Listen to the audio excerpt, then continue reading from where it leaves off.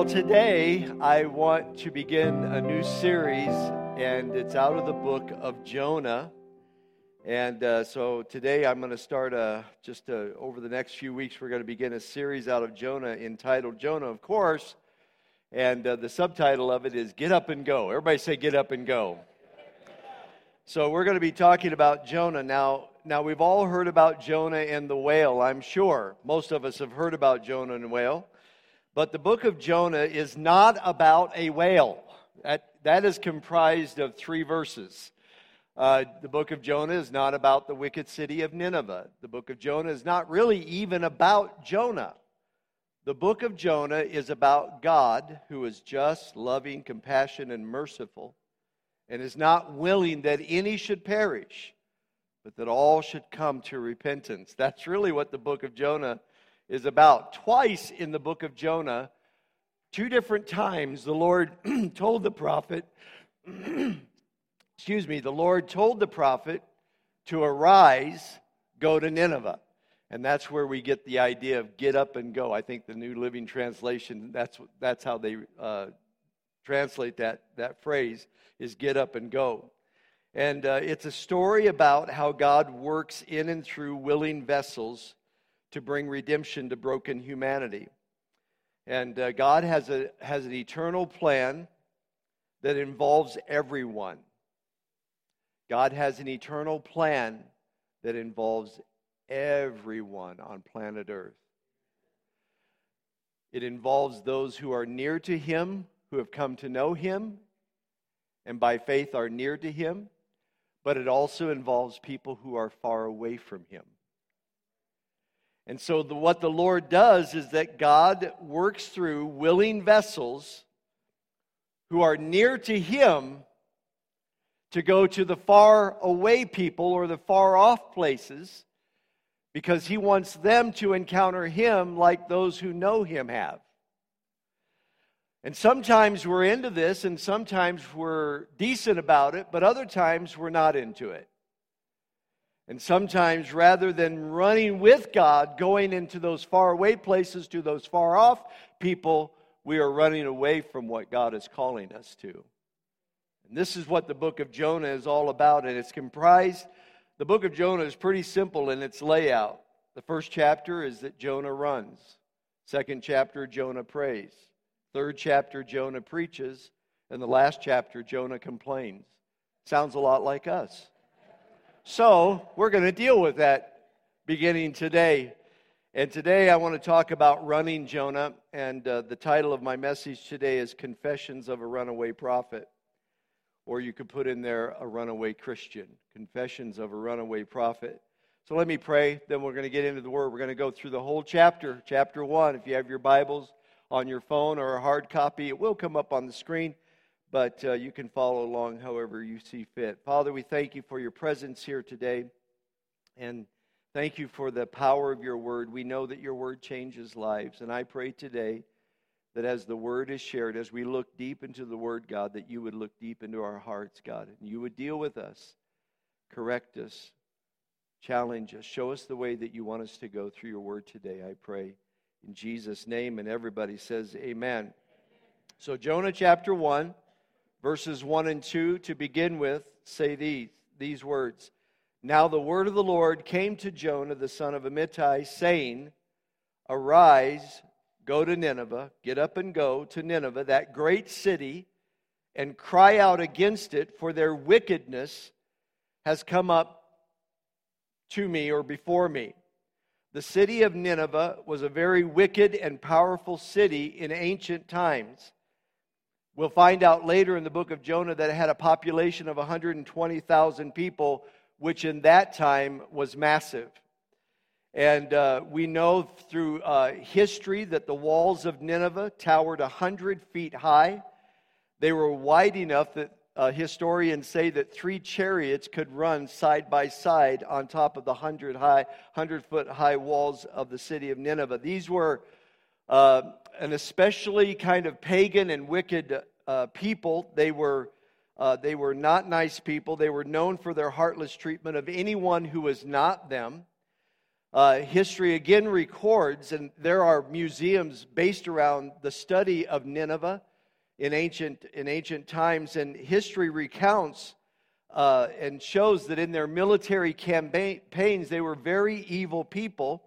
When they would sweep into a city or into another nation and they would kill the soldiers, they tell us that they would cut off their heads and they would build them into pyramids.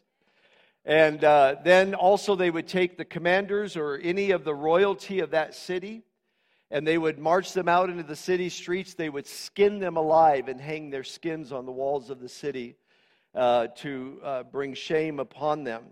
Or they were also known for burying people up to their neck alive and let them die a slow death. This was the city that God said to Jonah, I want you to go preach to them and tell them I'm not happy with things.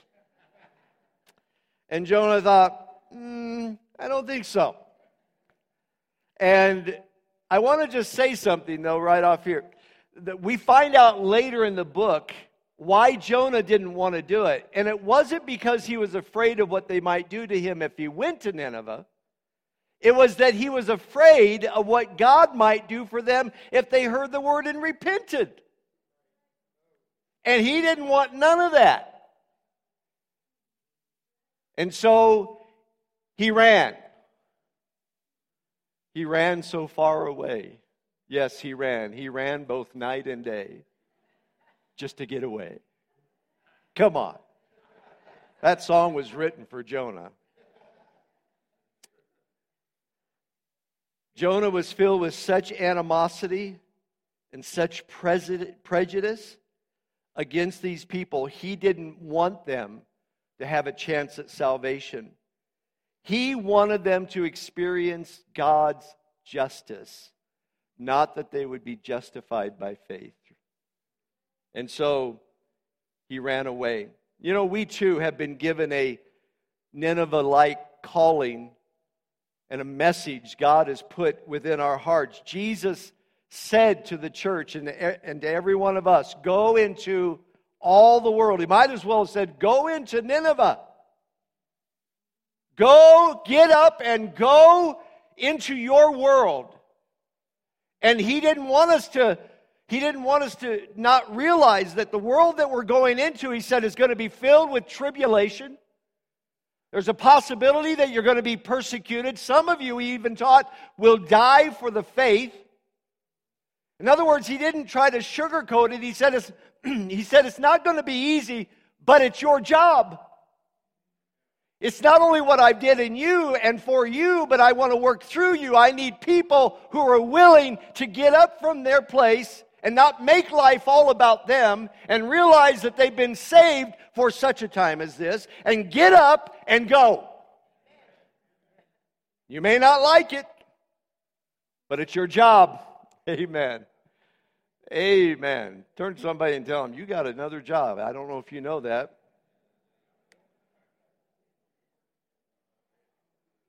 But like Jonah, rather than running with God, some of us are running in the opposite direction. Jonah is called the reluctant prophet, and some of us are reluctant to go where God sends us. But I just want to say to us today that running has its consequences.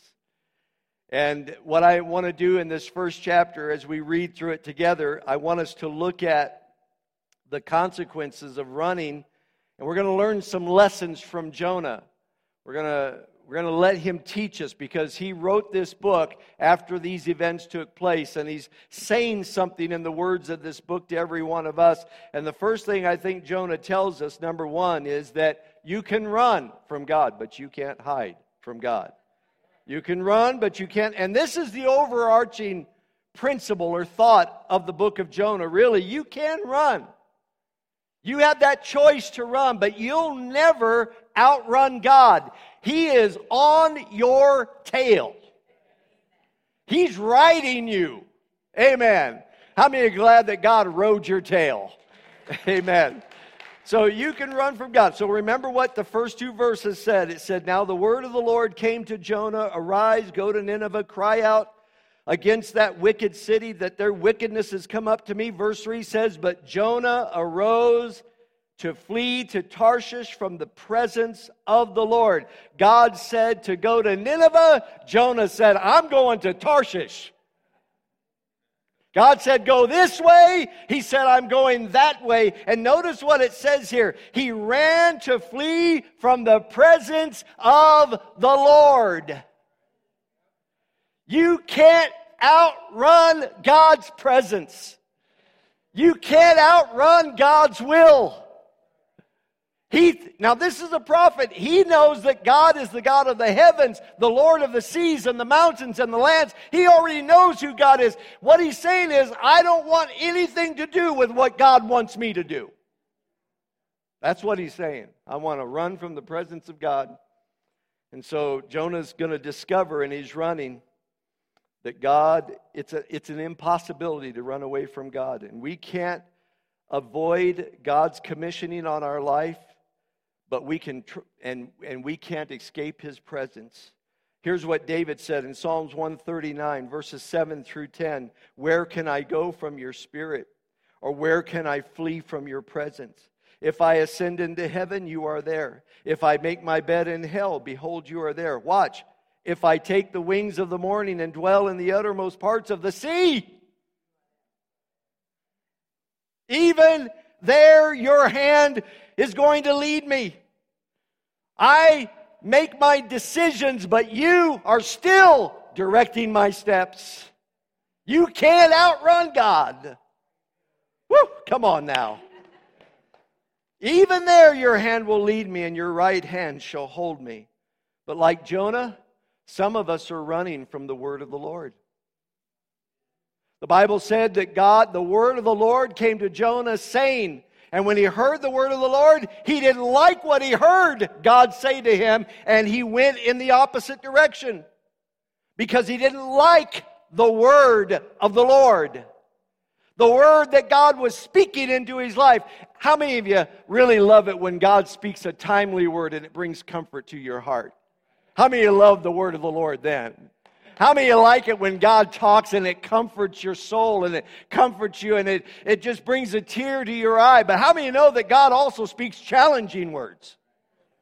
And He also speaks correcting words. And He also speaks words to change you. And sometimes we receive the comforting words of God, but we run from the challenging words of God. Amen. Don't shout me down now. You guys have been doing really good up to this moment. Amen. What word of God are you running from right now? What has God told you to do? What is God challenging you in? Where is God calling you? You like it when God speaks those nice, soft words that warm the spirit, but the words that kind of shake you up a little bit and want to call you out to do things that you don't really want to do. Where are you at with that? Listen, I want to remind you what James said. James tells us that we are to be doers of the Word of God, not hearers only, because when you only hear the Word but you don't do it, you're living in deception. Amen. So some of us are running from the Word of God, but I just want to remind you, you can run from the Word, but you can't hide from it. Amen. It's on your tail. And the other thing that he's running from is not only the Word of God, but the will of God, or the work of God, rather.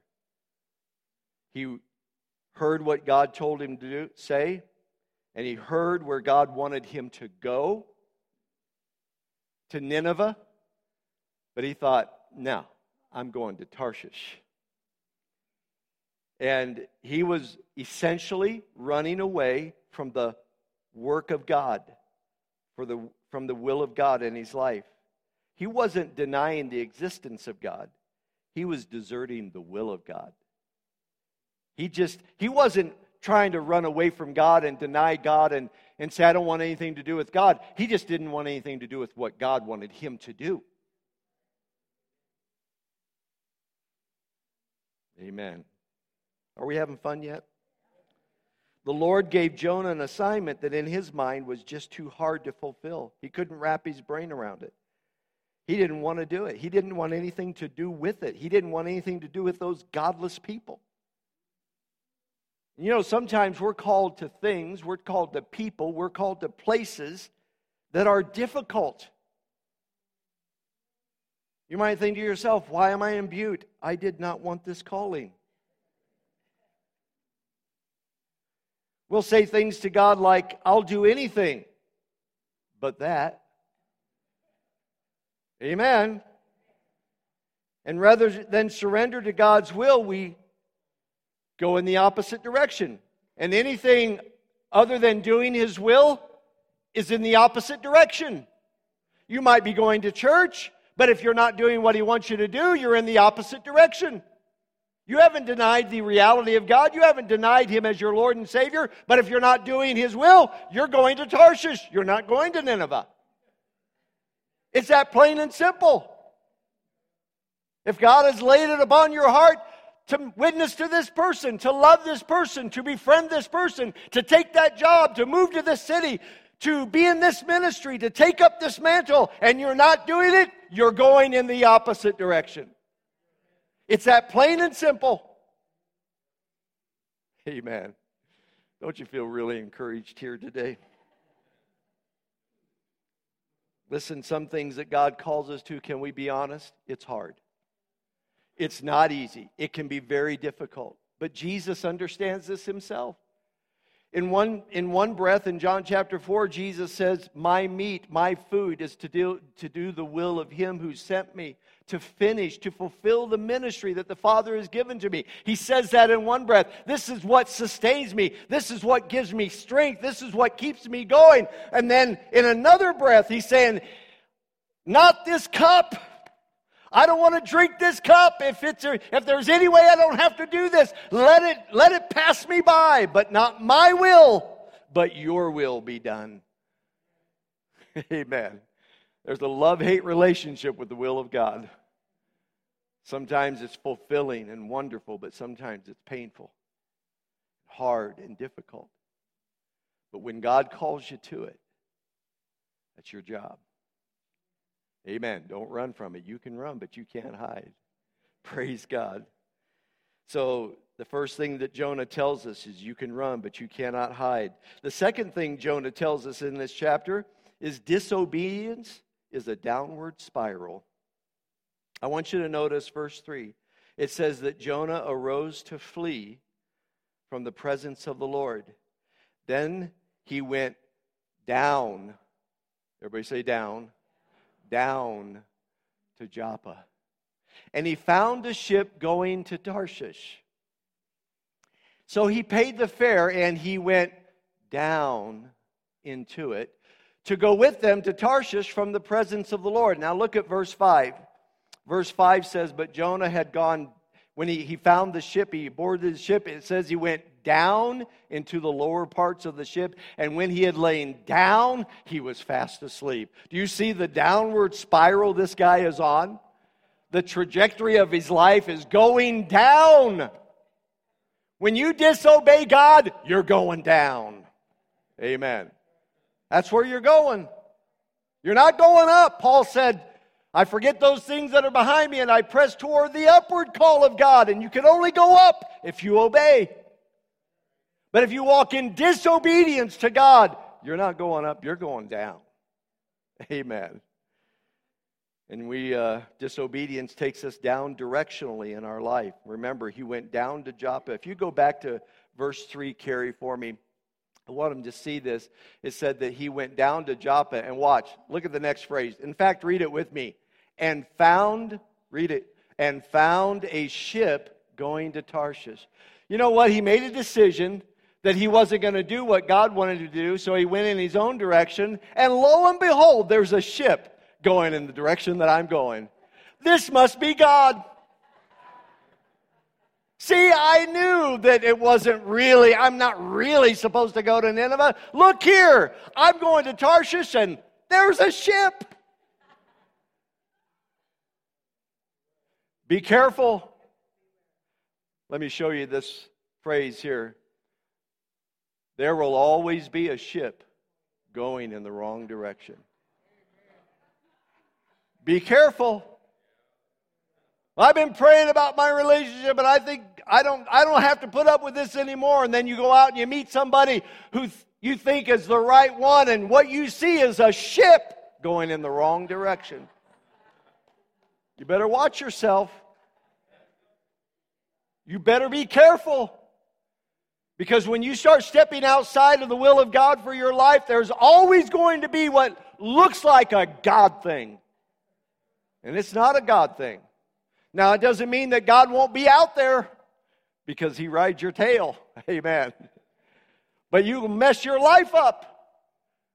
You'll hurt yourself in the short term at least, and maybe in the long term, if you don't come to the realization that this ship wasn't from God. Be careful of where you're going, because when you're going down, you go down in your direction. And some of us are going in the wrong direction. This is why we need the gift of discernment. The Bible says we need the discernment of spirits. Why? Because I need to understand. Remember what He said, the discernments of spirits.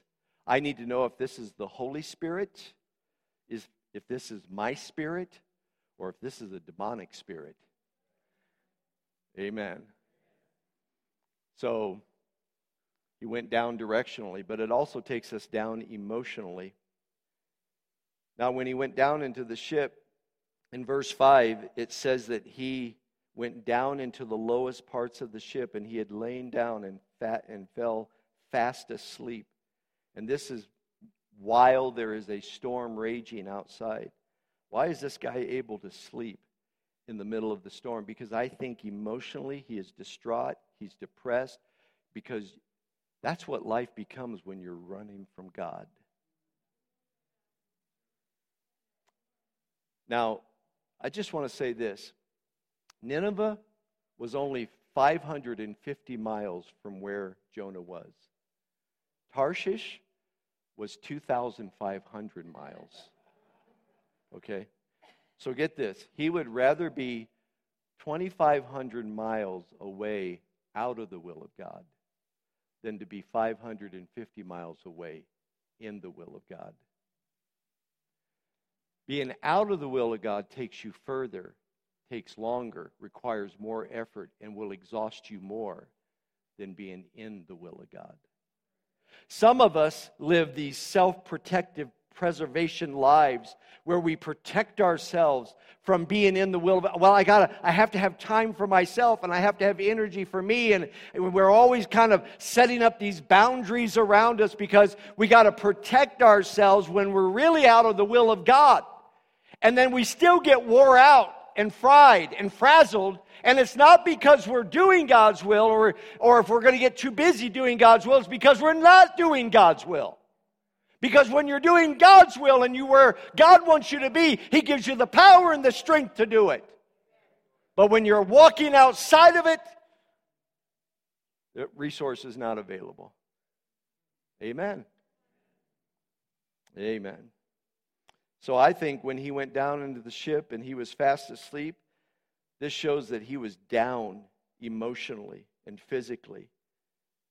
And some of us are physically drained and emotionally depressed because we are not where God wants us to be. Come on, can I get one amen out there? I got a cough and a Amen. Let's get an amen. Nothing against the coffee, and that's fine. Clear your throat. But it took him down spiritually too. Jonah went down and he was fast asleep. And this idea of physical sleep is a picture of spiritual sleep. He's spiritually sleeping on God. This prophet of God was in spiritual la-la land. Paul warns us as Christians in 1 Thessalonians chapter 5, verses 5 and 6. For you are all children of light, children of the day. We are not of the night nor of the darkness. So then, let us not sleep as others do, but let us keep awake and be sober. And the very fact that the apostle is writing to Christians and he said, look, stay awake. implies that it's possible that you can go to sleep on God, that you can go to sleep on the plan of God and the will of God for your life. Stay awake.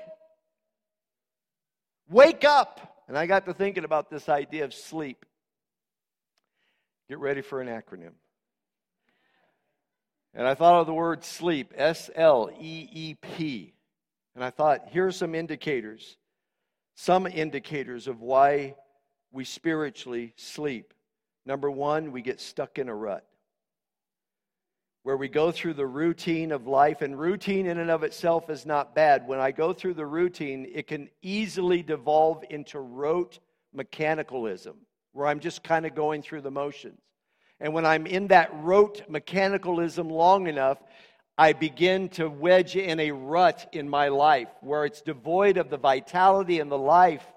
And I begin to spiritually go to sleep because I'm in a rut. And here's how one person described a rut. It's a grave with the ends knocked out of it.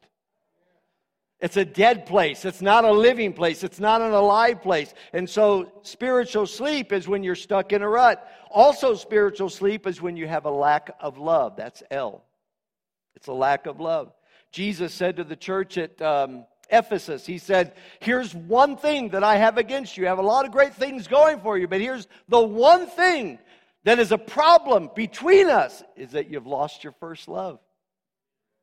And you don't have the love that you once had for me, and consequently, you don't have the love for the people around you that you used to have. And you don't have the love for ministry, and you don't have the love for being a part of what God is doing in the earth. You've lost that love and feeling. Amen. I'm sorry, I can't help it. Wasn't it the righteous brothers? That makes it holy. I don't know who it was. So we get stuck in a rut, a lack of love. E, we become entangled with the cares of this life. When you get so wrapped up in the cares and all the responsibilities of life and family needs, and all of these things are important. I'm not saying that these things aren't important. It's when we become entangled in them. They become a care that ties us down and keeps us from going where God says go, being who God says be, doing what God says do. And we allow these things to take precedence in our life, and we forget about what Jesus said, seek my kingdom first. And all these other things that are so important, and they are important, He'll add them in where they need to fit. Get your life in order. Keep me first, amen? The other E is we become emptied of power. How many of you know that Christians can't make it without the power of God? This is why the Apostle Paul said, keep on being filled with the Holy Spirit. Just keep on being filled, because you can't do this in your own power. You have to. It's amazing to me that I will be going through the motions of my life and ministry and showing up to work and coming to church and doing life and mowing the yard and doing all these things, and I'm getting frustrated because I'm feeling so powerless. And then after a few days or maybe even a few weeks, it occurs to me that what I'm really lacking is a full power of God in my life, and I have to return to the Lord. And I know He's with me. I know He hasn't forsaken me. I know God hasn't rejected me. And it's not like the Holy Spirit is not there. He is. But I need to be filled to overflowing at all times. And we can get emptied of power. I remember that story where Jesus was walking along. This came to me many years ago, and I preached a sermon on it, where Jesus was walking along, and a woman who really needed a touch from God said, if I could just touch the hem of His garment. She said, I know I will be made whole. And we know the story. She reached out. Jesus is being pressed upon by a throng of people, right? Everybody's wanting to touch Jesus. Everybody's wanting to be near Jesus. This one woman who in faith said, if I could just touch the hem of His garment, I know that I'll be made whole. And she pressed through the crowd. She touched the hem of His garment. And the Bible said power flowed out of Jesus to her, and she was healed immediately. Isn't that great? Jesus stopped. And He said, who touched me? And the disciples were like, everybody. That's who. And Jesus said, no. I felt power go out. And when I read that one day, the Lord said to me, that's where you're at. Power has gone out of you. Power has gone out of you. And I know that what that meant for Jesus in that moment. He didn't lose his power, his touch with God. But in our humanity, power goes out of us. And we need a refresher. We need a refilling. Amen. And I'm sorry, I'm just taking too long on sleep. So, what is spiritual sleep? It's being stuck in a rut. It's a lack of love. It's being entangled with cares. It's being emptied of power. The P is prayerlessness. When you're asleep, when you're in the place of sleep, there's probably little to no prayer life going on. And prayer is our divine link to God. I can't survive. I've got to plug in every day. I need to plug in every day. And really all day. Amen.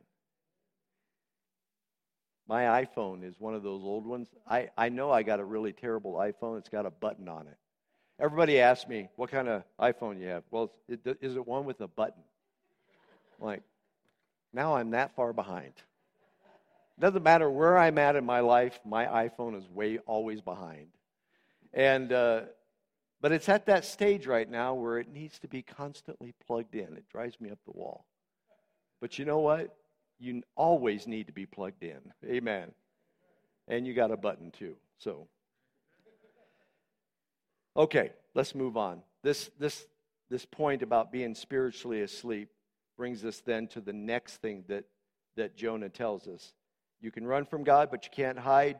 Your disobedience takes you down. Number 3, God will probably send a storm to wake you up. Let's look at verses 4 and 5. But the Lord, he's down on a ship, right? But the Lord sent out a great wind on the sea. Who sent out the great wind? Okay, you got that? This is Bible study class. Who sent out the storm? The Lord did, but the Lord sent out a great wind on the sea, and there was a mighty tempest on the sea, so that the ship was about to be broken up. Then the mariners, these seafaring people, men, were afraid. They've been in storms before. They are afraid, and every man cried out to his God and threw the cargo of that ship into the sea. Now, cargo is precious. That's the reason why they're traveling, is because of cargo. They're in trade, but now they're throwing out their money. They were so afraid, this storm was so fierce, that they threw out their cargo into the sea to lighten the load. But Jonah, everybody say, but Jonah. But Jonah had gone down into the lowest parts of the ship. He's laid down and he's asleep. They're fearing for their life. He's in spiritual slumber. Their life is falling apart, and he's not got a care in the world. And it's not because he has the peace of God, but it's because he's trying to run from the presence of God. And it's destroying him. Now, I just want to say something. This is really important. Sometimes God will send a storm into your life to wake you up. That word where it says the Lord sent, literally the Hebrew word means to hurl. God hurled a storm into the sea. Here, take that. You're going to run from me? And he hurled a storm in their direction. And sometimes God will do that. But let me tell you, God is not trying to sink you. He's trying to stir you. Amen. He's trying to wake us up. Now, there are demonic storms that we will encounter in our life. And I do believe that Satan will send storms into our life to destroy us. But God, when he sends a storm, it's to correct us. It's to get us back in line with what he's doing. And so let's stop blaming the devil for every storm we're in. Just a side note. Sometimes God allows these things to come to shake us awake. And didn't the Lord say in the New Testament that judgment begins at the house of God? That sometimes we need a shake-up to get back to where He wants us to be. Amen. So why does the Lord send a storm? To wake us up from our spiritual indifference. Remember, we read where the captain came down. He said in verse 6, actually it's right here, let's look at it. It says, so the captain came down to Jonah and said to him, what do you mean, sleeper? Arise, call on your God. Perhaps your God will consider us so that we may not perish. They've been all praying to their gods, their false gods, and it hasn't worked. And so he finds Jonah in the hold of the ship, and he's just sleeping, and he stirs him, he wakes him up. What are you doing sleeping? Don't you have a God? Call on your God. Sometimes people in the world have to shake us up to the reality of who we are and challenge us. Aren't you a Christian? Don't you believe things? Don't you believe God works? And we have people, godless people, trying to shake us awake. Amen. Telling us how we should be. And we're just, get off me. They were calling out to their gods, but their gods weren't working. And so he stirred up Jonah. See what God is doing? He's stirring him up from his complacency and his indifference and his spiritual apathy.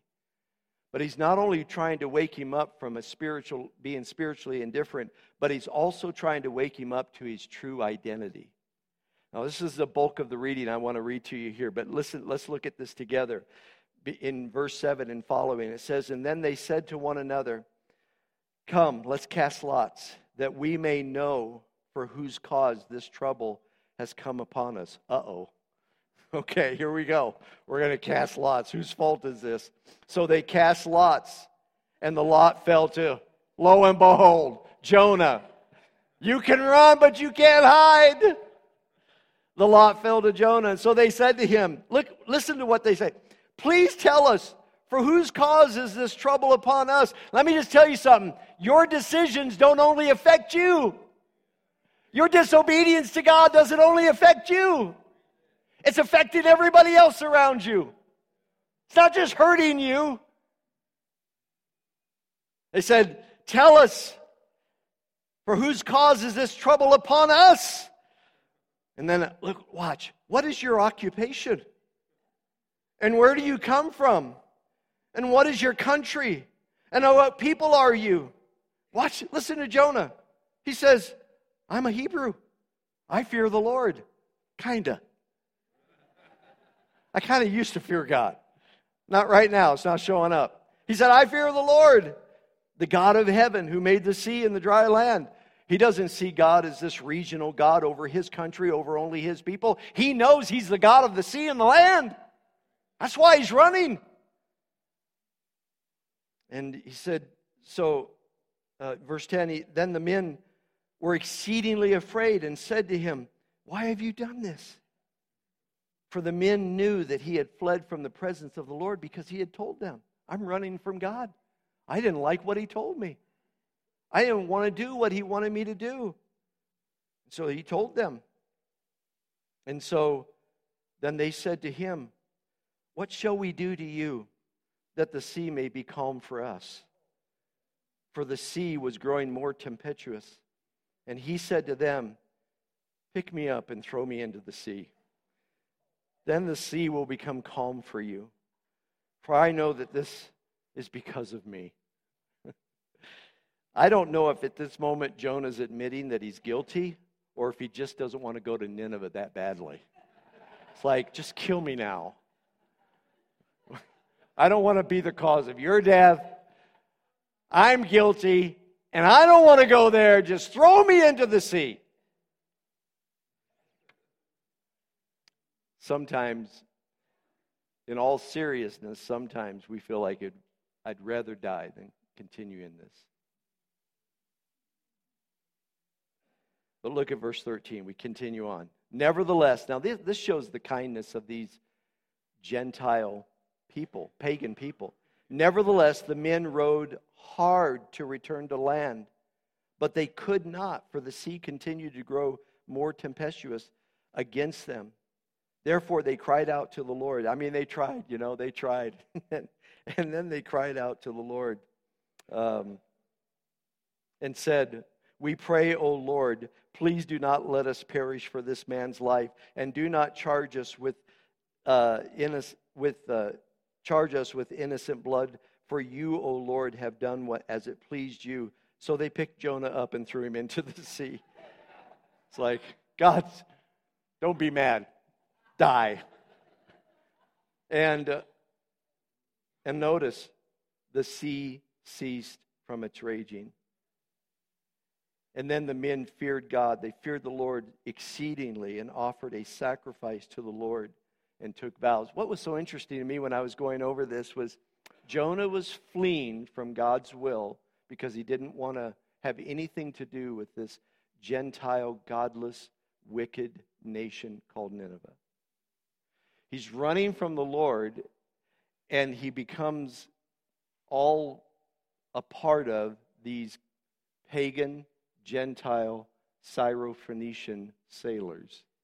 He's running from Gentiles and encounters more Gentiles, and they're coming to the Lord. God's got a plan. Now, God wanted him in Nineveh, but you can run, but you can't hide. So God uses these men to awaken Jonah. And I love what the captain of the ship said. Who are you? Where are you from? What are you about? Forcing Jonah in the storm of his rebellion. Say, I'm a child of God. I'm a Hebrew. I'm a servant of the Most High God. God has sent me on a mission.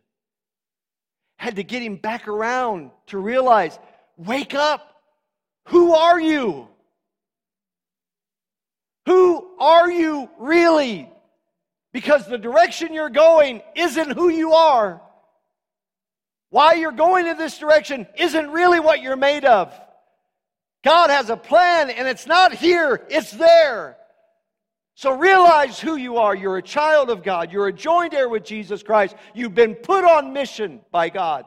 You serve the Lord. You fear God. So live it. God's trying to wake us up. This world is falling apart, Christian. And God says, I need you to get up and go. And if you're going to get up and go, you got to know who you are. You got to wake up. Amen. Amen. And then the final thing that Jonah teaches us out of this passage is number 4, is when you are willing to die, then you're ready to live. So remember the captain said, so what are we supposed to do with you since you're in such rebellion against God so that this storm doesn't destroy us? I like that question. What are we going to do with you? And he says, throw me overboard and everything will be good with you. But there's a principle in this that I think is really important. Jonah came to the realization that he needed to surrender. He needed to die, in a sense, to die to himself, to surrender himself. Because it was in his surrender that God swallowed him up by another means, to save his life. Because God had a plan, not just for Jonah, but for a people that God wanted Jonah to touch. But he had to surrender. He had to be willing to die. He had to be willing to lay his life on the line. He had to be willing to let go of what he wanted his way by his demands. No, when you're at sea and when everybody else around you is dying because of you, it's time to surrender. It's time to give it up. It's time to, and here's the point. That's when you find life, is in complete surrender. Jesus teaches us this in Matthew chapter 16, verse 25. For whoever desires to save his life will lose it. But whoever loses his life for my sake will find it. To anyone in the room today who has yet to receive Jesus as your Lord and Savior, so long as you live your life thinking, I'm good enough, I can do this my way, in the end, eternally, you're going to lose your life. Amen. But if you're willing to surrender your heart to the Lord Jesus, knowing that He died on the cross for you, and it was because of your sins that He went there, and He did that, when you surrender to Him and you give your heart to Him, that's when you find life. And not until then, because there isn't another way to be saved other than through faith in Jesus Christ as your Lord and Savior. But let me also speak to the Christian. If you're going to try to save yourself and live your life and do life by your demands and by your requirements, in the end, you're going to lose the life that God always destined for you, trying to do it your way. At some point, you got to stop and surrender and just say, I'm going over. Man overboard. Man overboard. Amen. I'm going over. I'm surrendering it all. And I love this. Verse 17 says, when they threw him over, it says, now the Lord had prepared. Everybody say prepared. Now the Lord had prepared a great fish to swallow Jonah. And Jonah was in the belly of the fish 3 days and 3 nights. Wow. That's a miracle. Now, let me just go on record. Yes, I do believe the story. And one of the reasons why I believe this is a true story is that Jesus said, as Jonah was 3 days and 3 nights in the belly of the fish, so the Son of Man will be 3 days and 3 nights in the heart of the earth. So Jesus validated the story. But what I want you to see is that God, in His submission and in His surrender and His willingness to die to Himself, God swallowed Him up in this great fish, and He went into the belly of this well. Now I know that we don't, can you imagine what it must have been like to be in the belly of a whale? It's over 100 degrees in there. Plus, where's the air? This is a miracle move of God. It's dark. It's slimy. It's stinky. But it was prepared for him by God. Come on. God prepared this dark, stinky, smelly, hot. Even tells us in chapter 2 that seaweed is wrapped around his head. And you know, he's right where God wants him to be. Some people look at where they're at right now and they're thinking, this can't be God. Oh, yes, it can. You know what it's called? Salvation. He saved you. He swept you up. He swallowed you whole to get you back where He wants you to be. But for now, you're stuck in the belly. Amen. And I just want to say this. There's a statement I want you to see here. Don't mistake God's provision as God's punishment. Sometimes when we get stuck in these places, it's because God has provided a way to get you where He wants you to be. Sometimes we think, this is God punishing me. No, this is God saving you. I remember Julie telling me that many years ago when it was like, my life is over, we're done here. And she says, God has us right where He wants us to be. And I said, sorry, but thank you for saying that. Sorry that I put you there, but thank you for saying that. God has you right where He wants you. Amen. Julie, could you come? Speaking of Julie, come on up here. Church, it's time to get up and go. But we got to stop running. What are you running from? What is the word that God has been speaking to you about your life, about your heart, about your attitude, about your service? What's God's will for you? You're like, why doesn't everybody else have to go to Nineveh? Because it's not their job. You have to go to Nineveh. If that's what God has called you to, then that's what you're about. And who are you, by the way? Who are you? Where are you from? What are you made of? You're a child of God. You're a joint heir with Jesus Christ. You serve the Most High God. In fact, let me just go. You fear God. I know you fear God. I know sometimes it gets a little wobbly with our decisions, but when it's all said and done, when you peel it all away, you really are. Stop running. Let's start running with God. Stop running away from God. God has a plan. He has a plan for you. It's time to get up and go. Amen. Can we all stand together? Can I have the prayer team come on up front today? Hey, listen, if you don't know Jesus as your personal Lord and Savior, today would be a good day to come up here and let these wonderful people pray with you about giving your heart to Jesus. But if you've already given your heart to the Lord and you know Him as your Lord and Savior, maybe you just need to pray about physical healing, or maybe something that was mentioned here, or the call of God upon your life.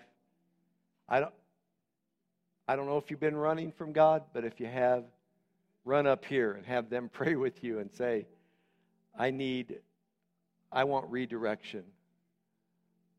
I want out of this belly. I want out of this slimy, dark place. The Lord loves you, and He's got a plan. Jonah is about a loving, compassionate, merciful God. That's what the book of Jonah is about. Not just for the Ninevites, but even for Jonah. For people like you and me. So, Lord, we love you so much. Thank you for your presence today.